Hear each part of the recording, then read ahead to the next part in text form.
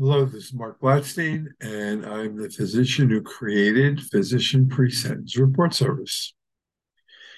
Today, we're going to discuss the Department of Justice's 2023-2024, where they prioritize investigations and prosecution of corporate malfeasance. I am the physician who has founded and created Physician Pre-Sentence Report Service. So before we get started, I'm going to review with you the couple articles that are out there and are the same ones that I've gone through with you on the previous slide. So we are going to do a new share.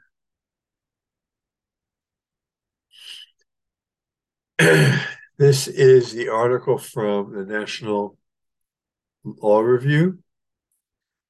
And the audience here goes to prosecutors, because Department of Justice has really expanded their budget this year and into next.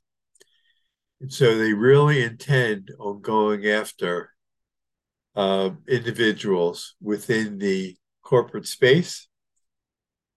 And they also expect corporations to go ahead and self-identify these individuals, be it at the bottom of their corporate structure or at the CEO, COO level of the structure before the DOJ investigators arrive.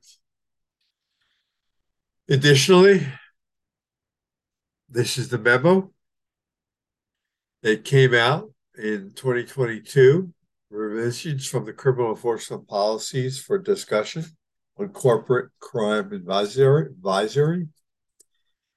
And corporations can carry it in the stick. They can either get credit or potentially get in some sort of trouble. But they're required to disclose all relevant and non-privileged information about individual misconduct. And throughout this entire report, they need to do this. All relevant, non-privileged fact about individual misconduct swiftly, without delay.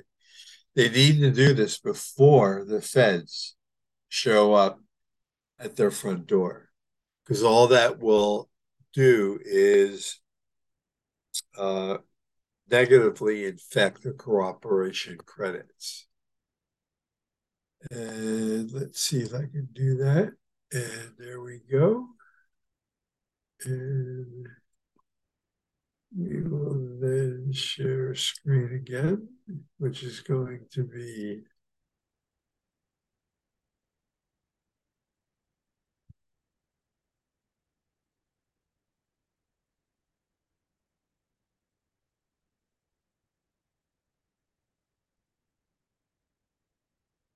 see if I get this to work. Okay. So they're investigating, prosecuting corporate malfeasance. And this is regarding clarity on what constitutes corporation or cooperation. And who judges that is the Department of Justice. They provide guidance on individually accountability in the memorandum I just showed you. And the first priority in cooperation in corporate criminal matters is to hold accountable the individuals who commit and profit from corporate crime. But for a corporation to receive full cooperation credit, the corporations must produce on a timely basis all relevant information, non-privileged facts, evidence about individual misconduct, such that prosecutors have the opportunity to effectively investigate and seek criminal charges against those culpable individuals. Companies that identify significant facts but delay their disclosure, I'm sure you get the point here, and their criminal liability is TBD, or to be determined. From a non-attorney perspective, They're covering all groups, all categories. And individual groups range from finance, tech, legal, general practice, medical, Wall Street to Main Street. It can be the CEO of the healthcare systems or just a general corporation. Small or large, it doesn't matter. Hospitals for a long time have had utilization and review committees, quality assurance committees, but still things slip through the cracks. It appears that the feds, for now, are doing the nice approach by dangling the carrot and stick regarding self-policing, but I'm sure it will not last.